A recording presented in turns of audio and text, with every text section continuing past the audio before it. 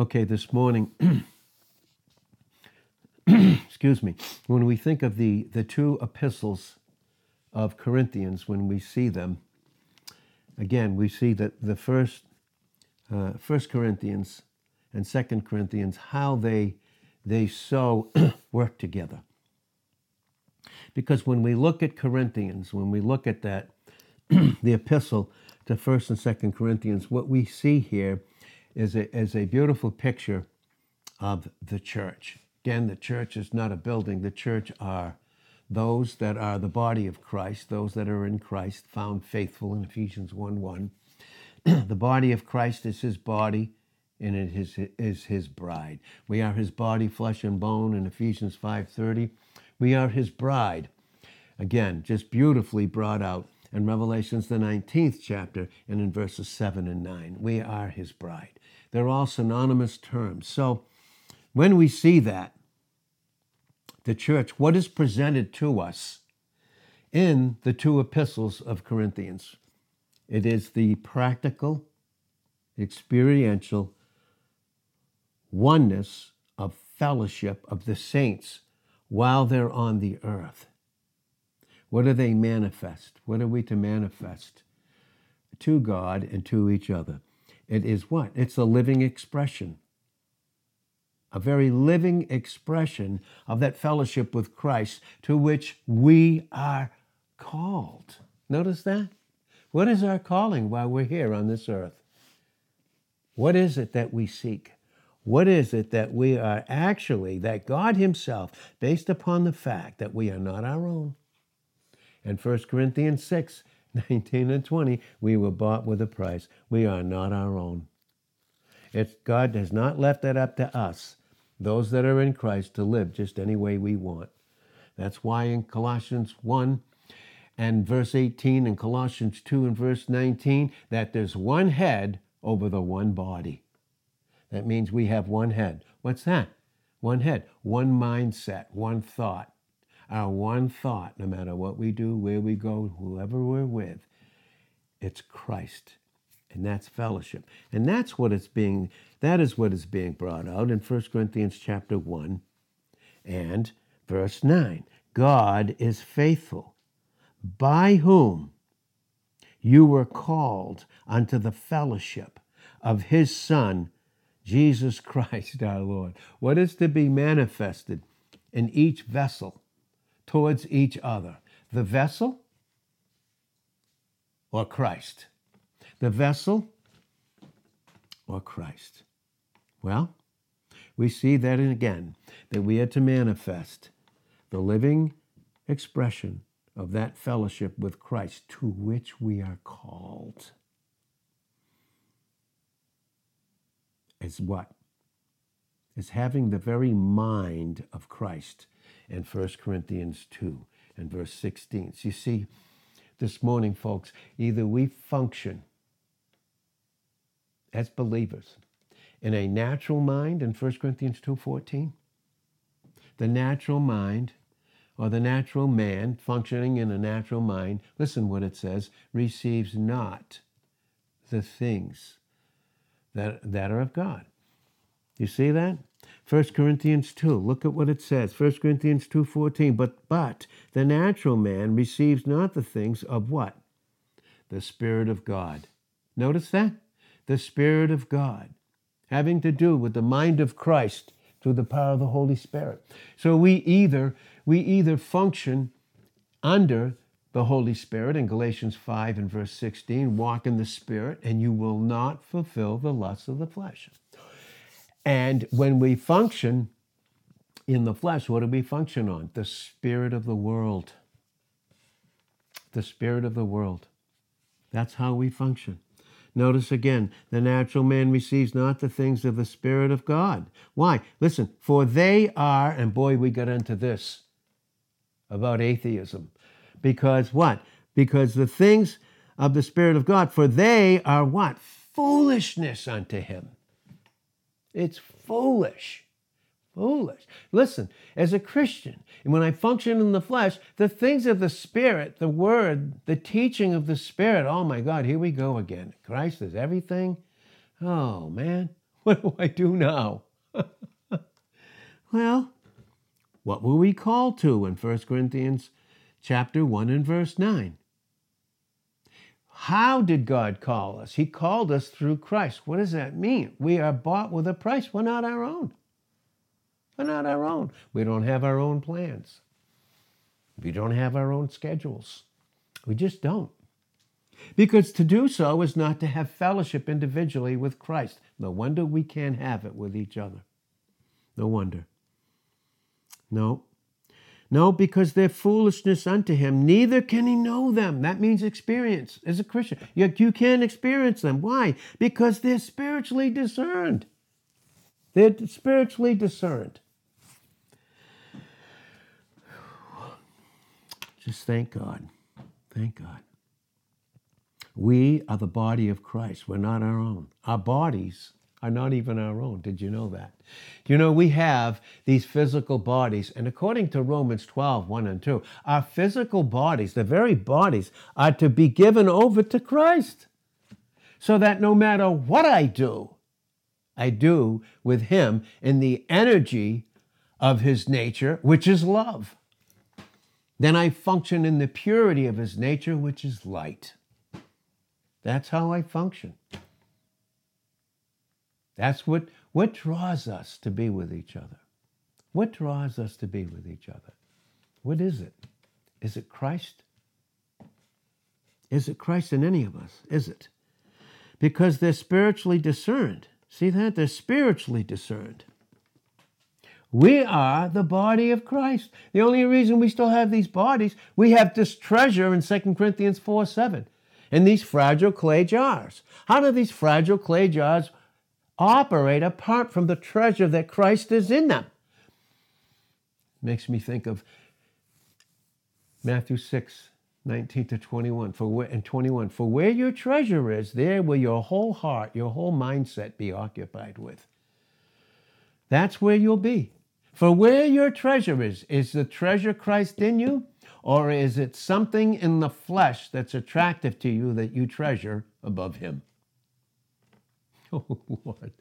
Listen, folks, either for us in Christ, by his grace, we're either going forward. Well, you know what we're going to do? We're going to be going back.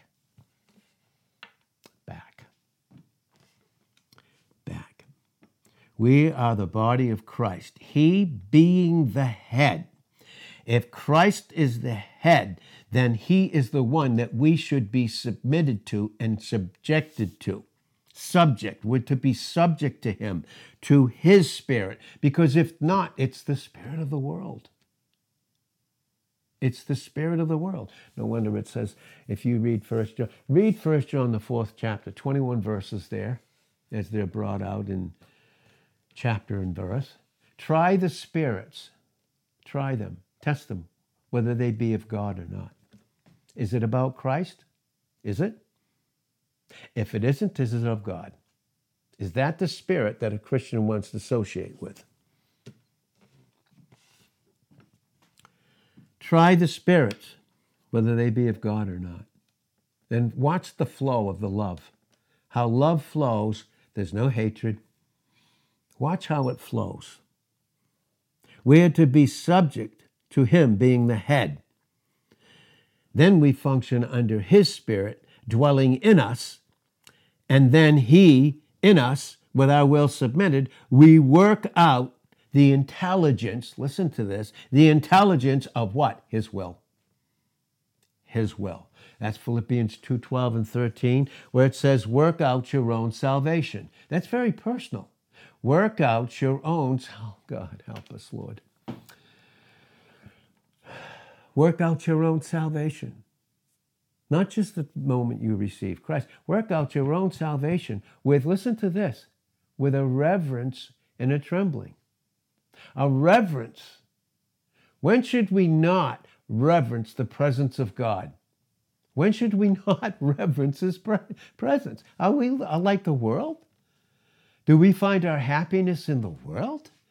Is it about going here, going there, doing this, doing that, separate from a local assembly, yet saying we love? Oh, God. No, 1 John 3:18, love not in word or in tongue, but in deed and in truth. Because it is our conduct that reveals what we truly believe. Not what we say, but how we conduct ourselves. How we do conduct ourselves, so that he is able to work out in us individually the intelligence of his own will. Philippians 2:12, work out your own salvation with a reverence and a trembling. Why? Because it is God which works in you. Is it God working in me? If it is, I'll have fellowship. If it is, it's Christ. What causes me to laugh? What brings out in me? Is it the laughter of the world, or is it joy? Is it a joy? Work out your own salvation with a reverence and trembling, for it is God which works in you both to will, that has to do with Christ who finished it in John 4, verse 34, and to do. Listen to what it says, folks, of his good pleasure. Now, how do we define Christian life? It's his good pleasure. What is that supposed to mean? His good pleasure. Well, look what it says in 1 Timothy chapter 5 and verse 6. What does it say? She that lives in pleasure is dead. What would dead pleasure be? The lust of the flesh, separated experientially from Christ. What do we value above the body of Christ? What do we value above the Word? If faith comes by hearing, learning dependence, and hearing by the Word of God in Romans 10:17, then what do we value above that? She that lives in pleasure, right? She that lives in pleasure is dead, separated experientially while she lives. What does that mean? How should I interpret that? How do I interpret anything? Here I am in Christ. That's my position. But how do I interpret anything? How do I interpret anything that I hear being taught about? I'll tell you how. My position in Christ. Is there any condemnation to them that are in Christ? Romans 8:1. No. Is there plenty to condemn the flesh? Is there plenty? Yes. I can even hear the gracious truth and word of God and live in the flesh and feel like I'm being condemned. Because there is no condemnation to them that are in Christ. She that lives in pleasure is dead while she lives. How do I interpret that? Well, we need the Word of God again. Hebrews, the 11th chapter. I want you to listen to this. Watch this. Hebrews 11, verse 23, right? Now, remember what we said. Romans 10, verse 17. Faith, absolute dependence, and complete submission to God comes by hearing. Now, if I don't want to submit, do I want to come and hear? You tell me. Does it make any sense? Doesn't make any sense. Faith comes by hearing. Hearing by the Word of God. Not just hearing it. Hearing there in the Greek is submitting to it instantly. Because we know that delayed obedience is what? It's disobedience. Here it is in Hebrews 11, verse 23. By faith. What does that mean? He not only believed God, he submitted to him. By faith, Moses, when he was born, his parents was hid 3 months of his parents because they saw he was a proper child, one chosen by God, and they were not afraid of the king's commandment. Oh God, how many times Christians, with those that they love, are afraid to be doctrinally true towards them because they're afraid they might offend them because they're living in the flesh. Wow. Look at this in verse 24. By faith, Moses, when he came to years. Listen, do you know what that means? When he was able to make a right decision with his will submitted in the positive grace and truth that Christ is. By faith, Moses, when he was come to years, look what it says, refused to be called the son of Pharaoh's daughter. Who's Pharaoh a type of? Who is he? He's a type of Satan. Egypt, what is that a type of? The world system. When by faith, dependence, treasuring dependence above everything with God. By faith, Moses, when he came to years, refused to be called the son of Pharaoh's daughter. That's not my family. Choosing, he made a choice. Every person I come in contact with, it's going to involve a choice. Choosing rather, watch this one, to suffer affliction with the people of God. Did you know that? If you make right choices today in the world system with Christians, no, I'm not talking about unsaved. I'm not. You will suffer affliction by choosing what? To suffer affliction. Why? Because all that live godly in Christ Jesus in 2 Timothy 3:12 will suffer persecution. But to be persecuted by those that are Christ's? Oh, Lord. This is where we are. This is where we are right now. We're in the Laodicean age. In Revelation 3:14.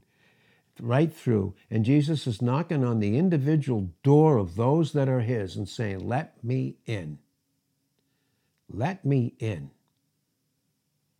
And then he that has ears, let him hear what the Spirit's saying to the individual who makes up the church.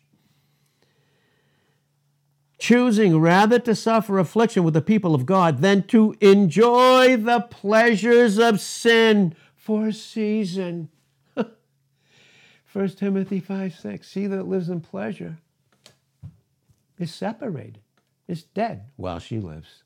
And still call it life, still call it fellowship. Oh, the plans that we make. Oh, the plans that we make. And even by those that are supposed to be, those that are given to us as guides, how they support them. Oh, how they'll help them. What a mystery to me. Why?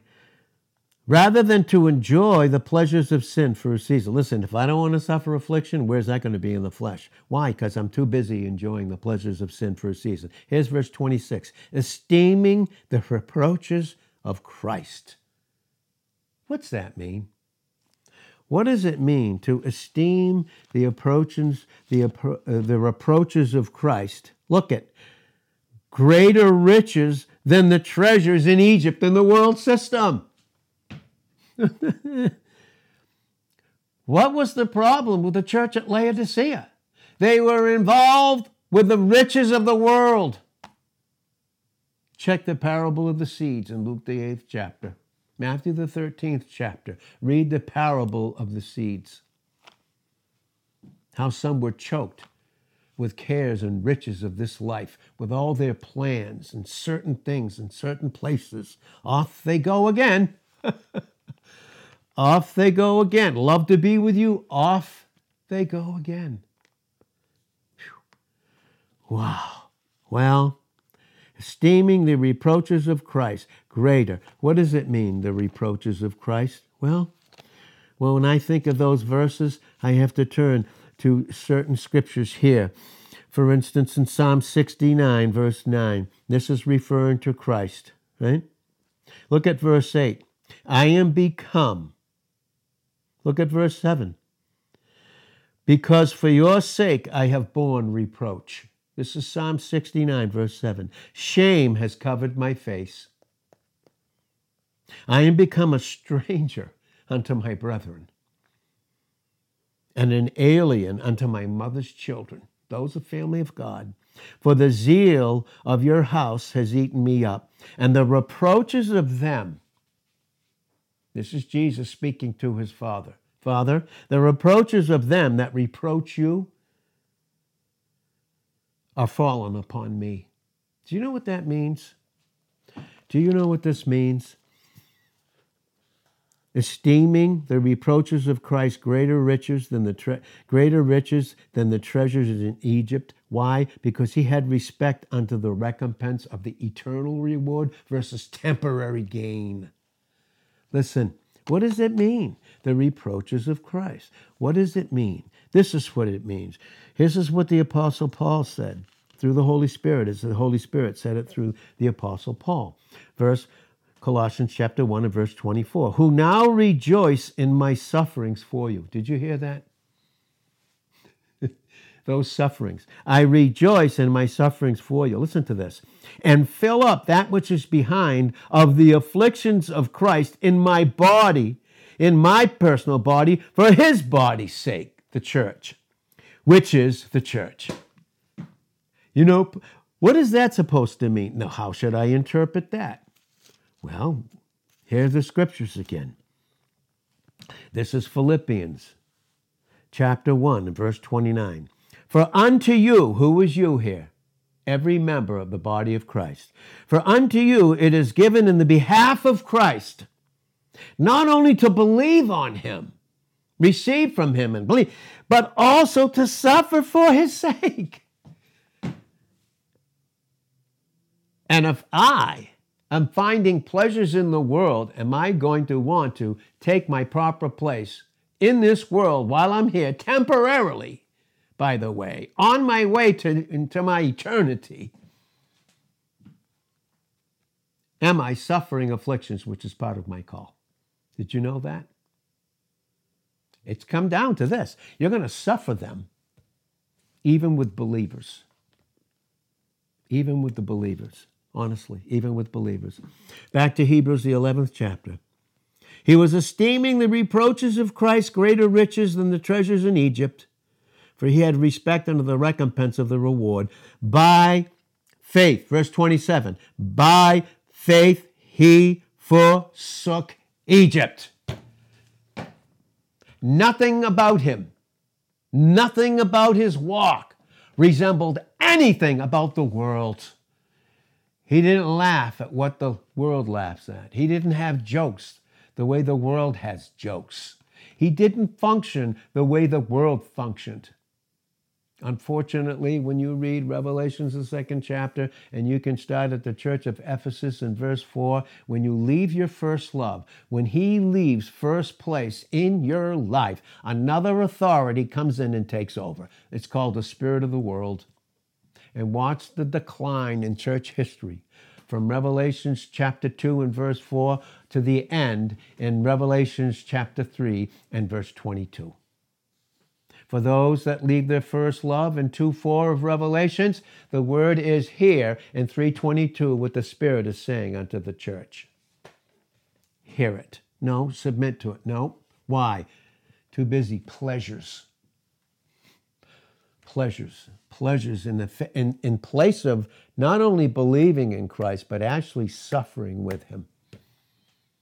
You know, if you suffer with me in 2 Timothy 2, verse 12, you'll reign with me, not only in eternity forever, but right now. If you suffer with me, you'll reign with me. Why? Because in Romans 8:18, the sufferings of this present time, righteous sufferings, by the way, are not even worthy to be compared to the glory that will be revealed in us and on us, because that glory has to do with Colossians 1 and verse 27, Christ in you, the hope, the guarantee of glory. The guarantee of glory. By faith, in Hebrews 11:27, Moses, forsook Egypt, not fearing the wrath of the king. When you and I don't submit to Christ and knowing what the word is, without accusing or condemning someone, but exhorting them,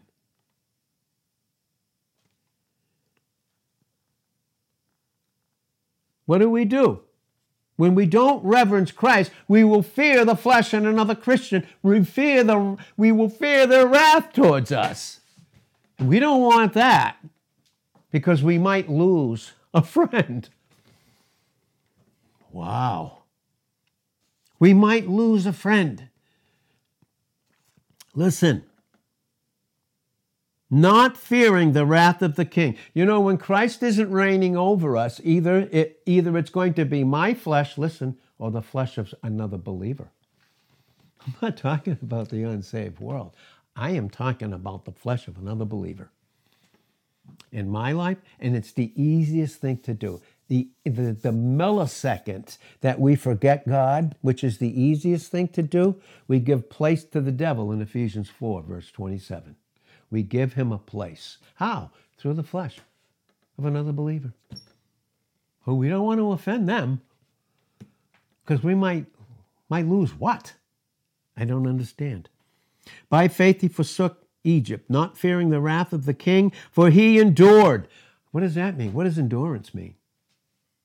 There's where we get our Greek word macrothumia. It's bearing up under manfully, even when Christians become your enemy, because you tell them the truth. In Galatians 4, 15 and 16. There was a time in the beauty of our fellowship. It was the beauty that you would have torn your eyes out and given them to me. Am I now your enemy because I tell you the truth? Am I your enemy because I tell you the truth? Look at now.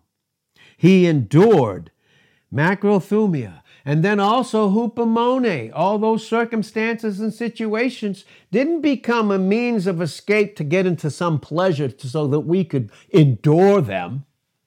No, not at all. That's not hupomone. And that's not macrothumia. Furthermore, that's not the patience that love is in 1 Corinthians 13 in verse 4. Because love, listen, don't tell the Christian this one, love, who God is, suffers enduringly long. Doesn't quit. Doesn't back up. It doesn't go back. It continues to go forward. When I don't want Christ where I am, I want change. That's a fact. It's a solid fact, and it's something that is my absolute, immovable, literally immovable, absolute and conviction based upon the Word of God. And this isn't an accusation or a condemnation of a single person. These are solid facts in the Word of God. I don't know what we should build our lives on, other than the very foundation of the Word that Christ is himself. Well, again, we are to be his witnesses on the earth. What do people see when they see me? What does the unsaved world, when they see me, do they see a difference in me that's different than the way they are? Or do I function just like them? No wonder Jesus said, where 2 or 3 are gathered together in my name, there I'm going to be in the midst. There I am going to be in the midst. Then, through enduring, as seeing him who is invisible, but we walk by faith, not by sight, don't we, in 2 Corinthians 5:7. No, we don't. For our light affliction in 2 Corinthians 4:17, which is but for a moment, a blink of an eye, it works for us a far more exceeding eternal weight of glory, while we look not at the things that are seen in 2 Corinthians 4:18. We don't look at the things that are seen. Those things are the pleasures of the world that'll draw us away. We look not at the things that are seen, but the things that are not seen. Because the things that are seen are what? Temporal. The things that are not seen are what? They're eternal. Eternal realities. Eternal realities. Notice that? And so he endured as seeing him who was invisible. And then through that faith dependence, he kept the Passover. He didn't leave it and go into the world. He kept it. And in keeping it, he was kept. Kept in 1 Peter 1:5 by the power of God versus the power of the enemy through the lusts of the flesh. Calling it Christianity, calling that fellowship. Nonsense. No, we're to be his witness. Witnesses upon the earth, literally as a corporate witness. Even when it says that, even when it says it here in 2 Corinthians 3, watch this, how it should be. Is there one body? Is there one body? Every Christian on this earth that's born again is of one body. How many heads does that one body have? One. But there are many local assemblies. But what is a true local assembly? What do they do? Is their very life together in everything that they do in a local assembly? As far as I know, and when I look at the book of Acts, yes. In the book of Acts, the church began in Acts, the 2nd chapter, as much as some want to say began in the 9th or the 13th or the 26th chapter, which makes no sense whatsoever. But the church was formed in Acts, the 2nd chapter. And that church was formed even before Paul became an apostle, by the way, if I understand the scriptures correctly. But has that changed? Did they not do everything together? Read Acts, the 2nd chapter. Read it. Didn't they do everything together, or did they have their own plans and separate things? They had the one life, don't they? Don't we have the one life? Is it expressed in a local assembly? I may have a desire to do things, but until I submit, the pleasures of the world, the lust of the flesh, will hold sway over me. It's just the way it is. It's just the way it is. It's unfortunate. And it is. It is. It's very unfortunate. But what does it say here? Even as far as the church, one body, one head, where his body, Ephesians 5:30, one head, Colossians 1:18 and 2:19, one head, right? And what is that supposed to be? What is the church as a corporate witness supposed to be? What is a local assembly? Part of that one manifestation of that corporate oneness, and as a testimony to the world together, not separate, but together, what are we to be? 2 Corinthians 3, verse 1. Do we begin again to commend ourselves? In other words, Paul is saying, is what I'm preaching about me commending myself? Is it? Or need we, as some others, epistles of commendation to you? Or letters of condemnation? Now, do I need permission? Do I need your permission to tell you the truth? To declare Christ? Do I need your permission? Or is it just something I should be in Christ in me? Verse 2, you are our epistle written in our hearts, known and read of all men. For as much as you are manifestly declared to be what? The epistle, not epistles, separate. You're to be, in a local assembly is one, the epistle. That's what it says. The epistle of Christ, ministered by us, written not with ink. It's easy to write it down and say, yeah, I agree with it. But with the Spirit, notice that, the Spirit of the living God. Not in tables of stone, but in fleshly tables of the heart. Notice that? Do we notice that? We're to be the epistle of Christ. And when they read Christ in us, then they know him. But if they see me, do they see me any different? Do I talk differently? Do I act differently? Do I speak the same language? Do I do the same things? Do I go to the same places? Do I think as a Christian I have to go into a bar room to win a person who drinks? Do I think I have to do that? Do I think that I have to drink when someone else has that problem and to win them? I don't know. Should I do evil that good may abound in Romans 3:8? Is this any accusation or condemnation about someone who's in Christ? No. No. But what are we functioning in? What are we functioning in? Watch. For this very member, for this, every single member of the body of Christ is needed. My life is not my own. Oh, boy. And indeed, as a whole, we must grow up unto Christ in all things, because then we become that measure of the stature of the fullness of Christ. We see that in Ephesians 4:13 and 15. Now, there is a ministry within that is necessary. A ministering within. If Christ is not ministering to me through the power of the Holy Spirit and have control over me, that is an absolute necessary and a necessity, then what will my outward testimony be? What will my outward testimony be? What will I be declaring? Is what I say reveal who I am, or is it my conduct and character worked out through my conduct? It's not what I say that teaches. It's how I act, how I conduct myself, what I'm occupied with. No wonder Jesus said in Luke 19:13, occupy till I come. No, there's a ministry within that's a necessity, as well as an outward testimony. And then the whole body, notice this, fitted together. What fits us together? It's love. That's right. Love. When it's love, it's Christ. When it's Christ, it's nothing of the world. There's no separation. Remember, Moses forsook Egypt. He separated himself from it completely.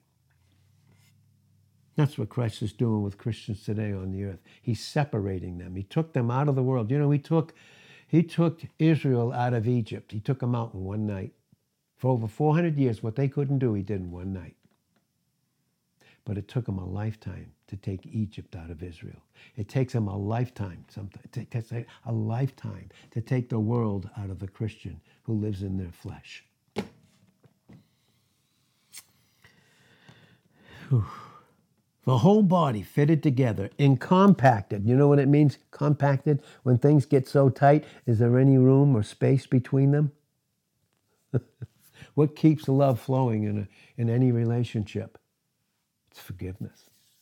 Keeps it compacted. Listen, notice what it says. Compacted by that which every joint supplies, in a local assembly, by the way, because we all can't gather in one place. Every joint supplies according to listen to what it says, the effectual working. There's an experiential work going on in the life of the submitted believer. But when it's not, is anything effectual? Effectual working in the measure, listen to this, of every part. If one part of me is out of joint, does it affect my whole body? If one body member in a local assembly is functioning out of their place, does the body feel it?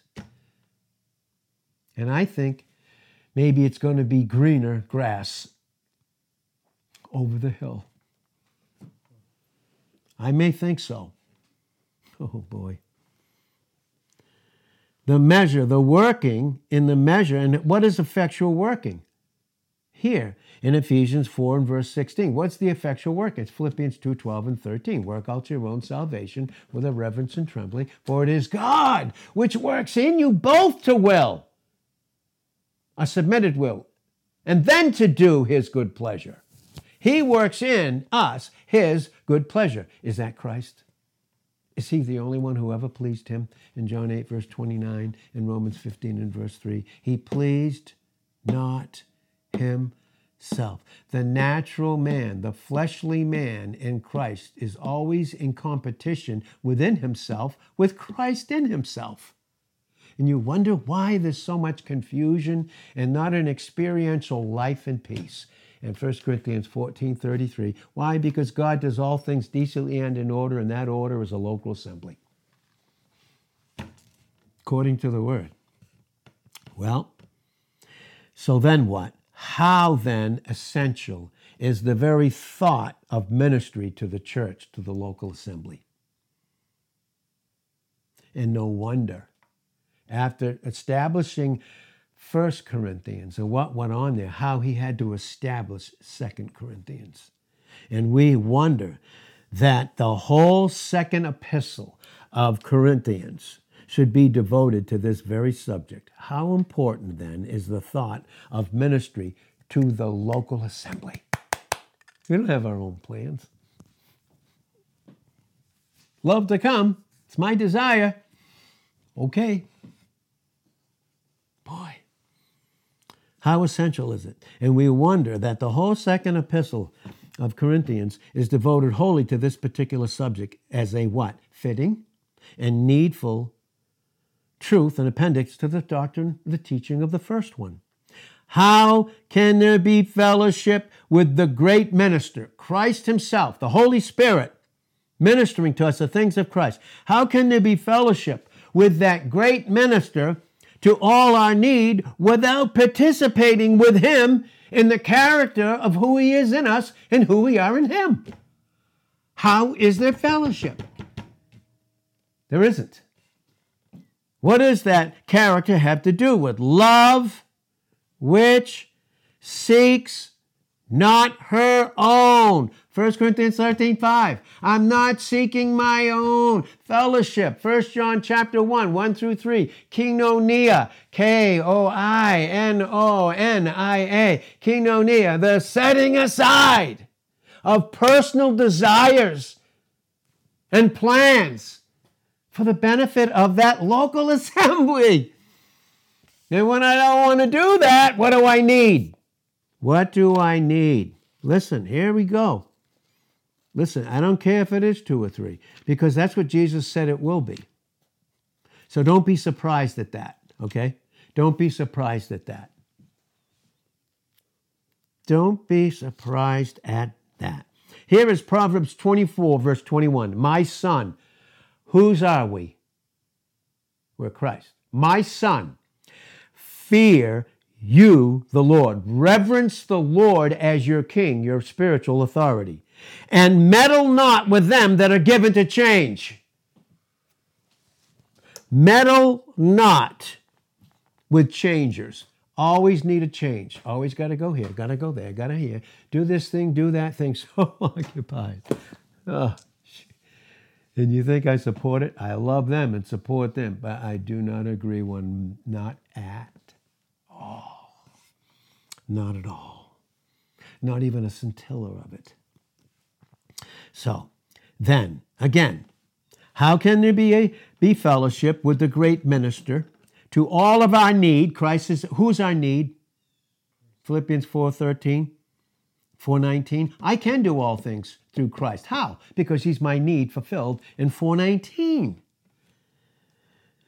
But how can there be fellowship with that personal, experiential minister to each individual, to every need, their singular need to them, without, oh God, without, either you're participating or you're without, God, without participating with him in that very character. Love which seeks not her own is the very spirit of this character. It doesn't seek their own. It doesn't have their own plans. And without love, listen, with Christians, without love, what is all speech, you tell me? All talk, I don't care. What is the talk about? Is it about Christ? Is Christ being lifted up in the individual that you're having fellowship with and vice versa? No, it's not fellowship, because that's love. What is all speech? What is all knowledge? What is all giving of one's goods to feed the poor? Though I have all faith so that I could remove mountains. And what won't the flesh do to get its own way? You tell me. We'll remove mountains. But come and hear the word of God, not even a speed bump can't be crossed. Not even a speed bump. All speech, all knowledge, all giving, and still not have love. I could remove mountains. Can I remove mountains without love, without God? Sure, because they're my mountains. It's about me. And have not love, I am what? Nothing. What does that mean? John 6:63. Right? It is the Spirit that quickens, that imparts life. Listen to me. It is the Spirit, the Holy Spirit, who imparts the life to the believer of Christ. That's your life. Christ is not what you do, where you go, your details. No. It is the Spirit. Right? Look what it says. Listen to what it says in John 6:63. It is the Spirit that imparts life. The flesh profits nothing, but the words that I speak unto you. He's speaking them today. The words that I speak unto you are spirit and life. And if it's not the Holy Spirit, tell me, which spirit is it? Is it the spirit of the world? Do you even know how to try the spirits in 1 John 4:1? And do we even understand what that means in the correlation of those verses in 1 John 4:1 through 21? No. I am nothing. Paul said, I know in me that is in the flesh dwells what? No good thing. If it's not good, then what is it? It's evil. The flesh that we put up with in ourselves and believers, other believers, and call it fellowship, or don't want to offend them, or, because they might reject us, is evil. When we function in the flesh, in our own will, what do? Psalm 51, verse 4, against you and you only have I sinned, and done this what? Evil in your sight. Help us, Father, all of us. I am nothing. For all this, so I can have declarative knowledge, by the way. I can declare it all day long. I know a lot of young people that can do that. And when I say young, those that haven't even reached the age of 40 yet. That's right. They have a declarative knowledge without experiencing Christ. And so all they have is a declarative, natural, fleshly, carnal knowledge. And tell me, what good is that? Do I think I can take the grace of God and live in self-will, which is sin? Romans 6:1 and 15 makes it clear, cannot happen. What people won't miss to do versus what they will miss in a heartbeat, in a millisecond.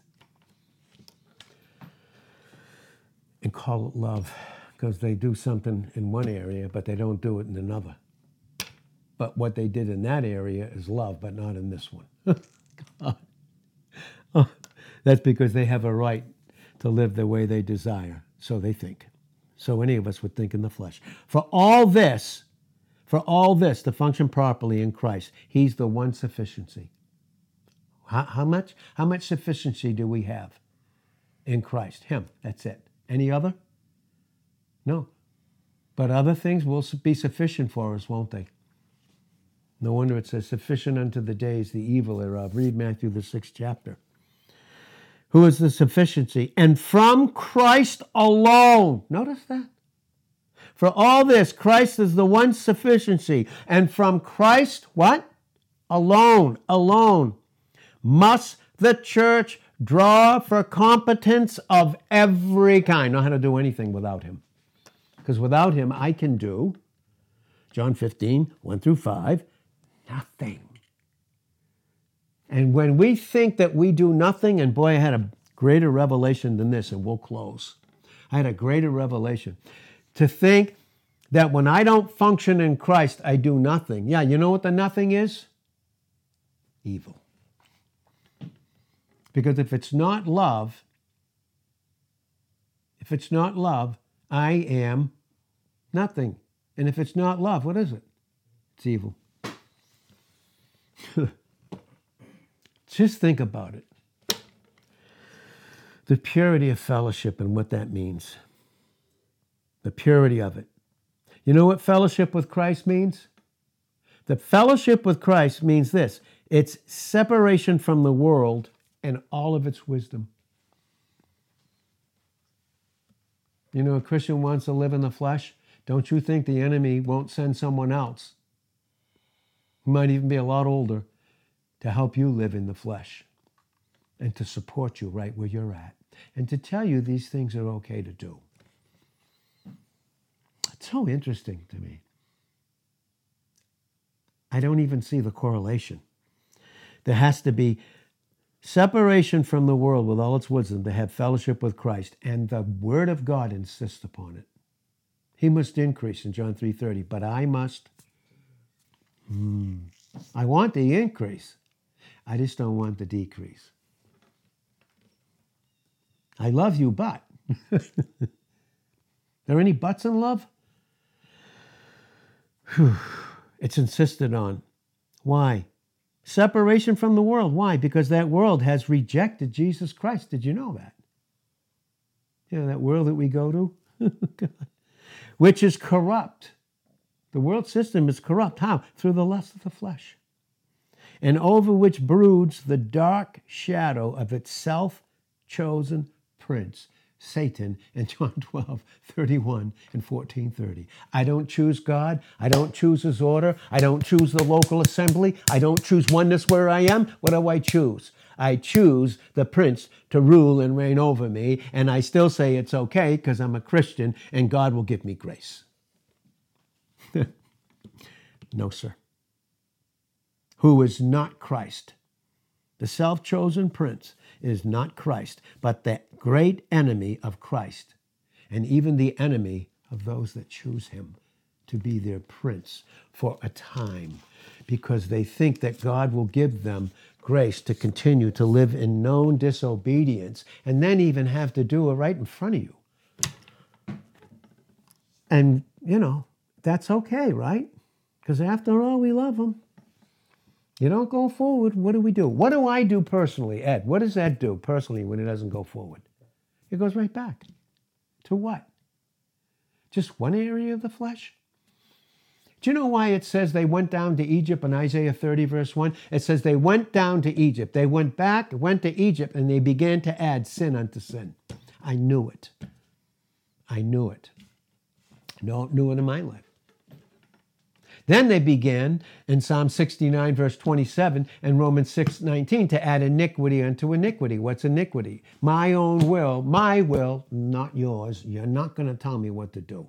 I'm going to choose the way I want to live, and you don't have a right to tell me anything. You don't tell me anything. You offend me. I offend you? Yeah. What is offended in us when we function in Christ? Nothing.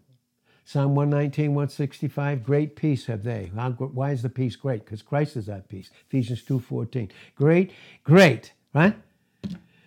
Great peace have they that what? Love your word. And no thing, evil, will what? Cause you to stumble. You don't use people as an excuse to stumble back. You don't do that. You don't do it. Huh? Many of his disciples, those that he were taught, many of his disciples, when they refused to go forward, because you know what? In John the 6th chapter, look at verse 60 to 66. Many of his disciples went back. Why'd they go back? Because he was teaching them the cross that crucifies the flesh. Many of his disciples went back and walked no more with him. They went back. Go back. Go back. Go back. You may think the need is to go there to meet a need, but the need is you need to go back to learn down low so that you can continue to go forward again. This is true with all of us. It's true with the love that he loves us with. He loves us. In all of this, there is therefore now no condemnation to them that are in Christ. Is there? Where does the condemnation come from? Romans 8:4. Those that are in Christ, choosing to live in the flesh, and then when the word comes, they feel it's against them. Is God against the flesh in me? Is God himself against me functioning in the flesh? You tell me. God, who is love, is he against me functioning in the flesh? Okay. Thank you for your love, Father. In Jesus' name, amen.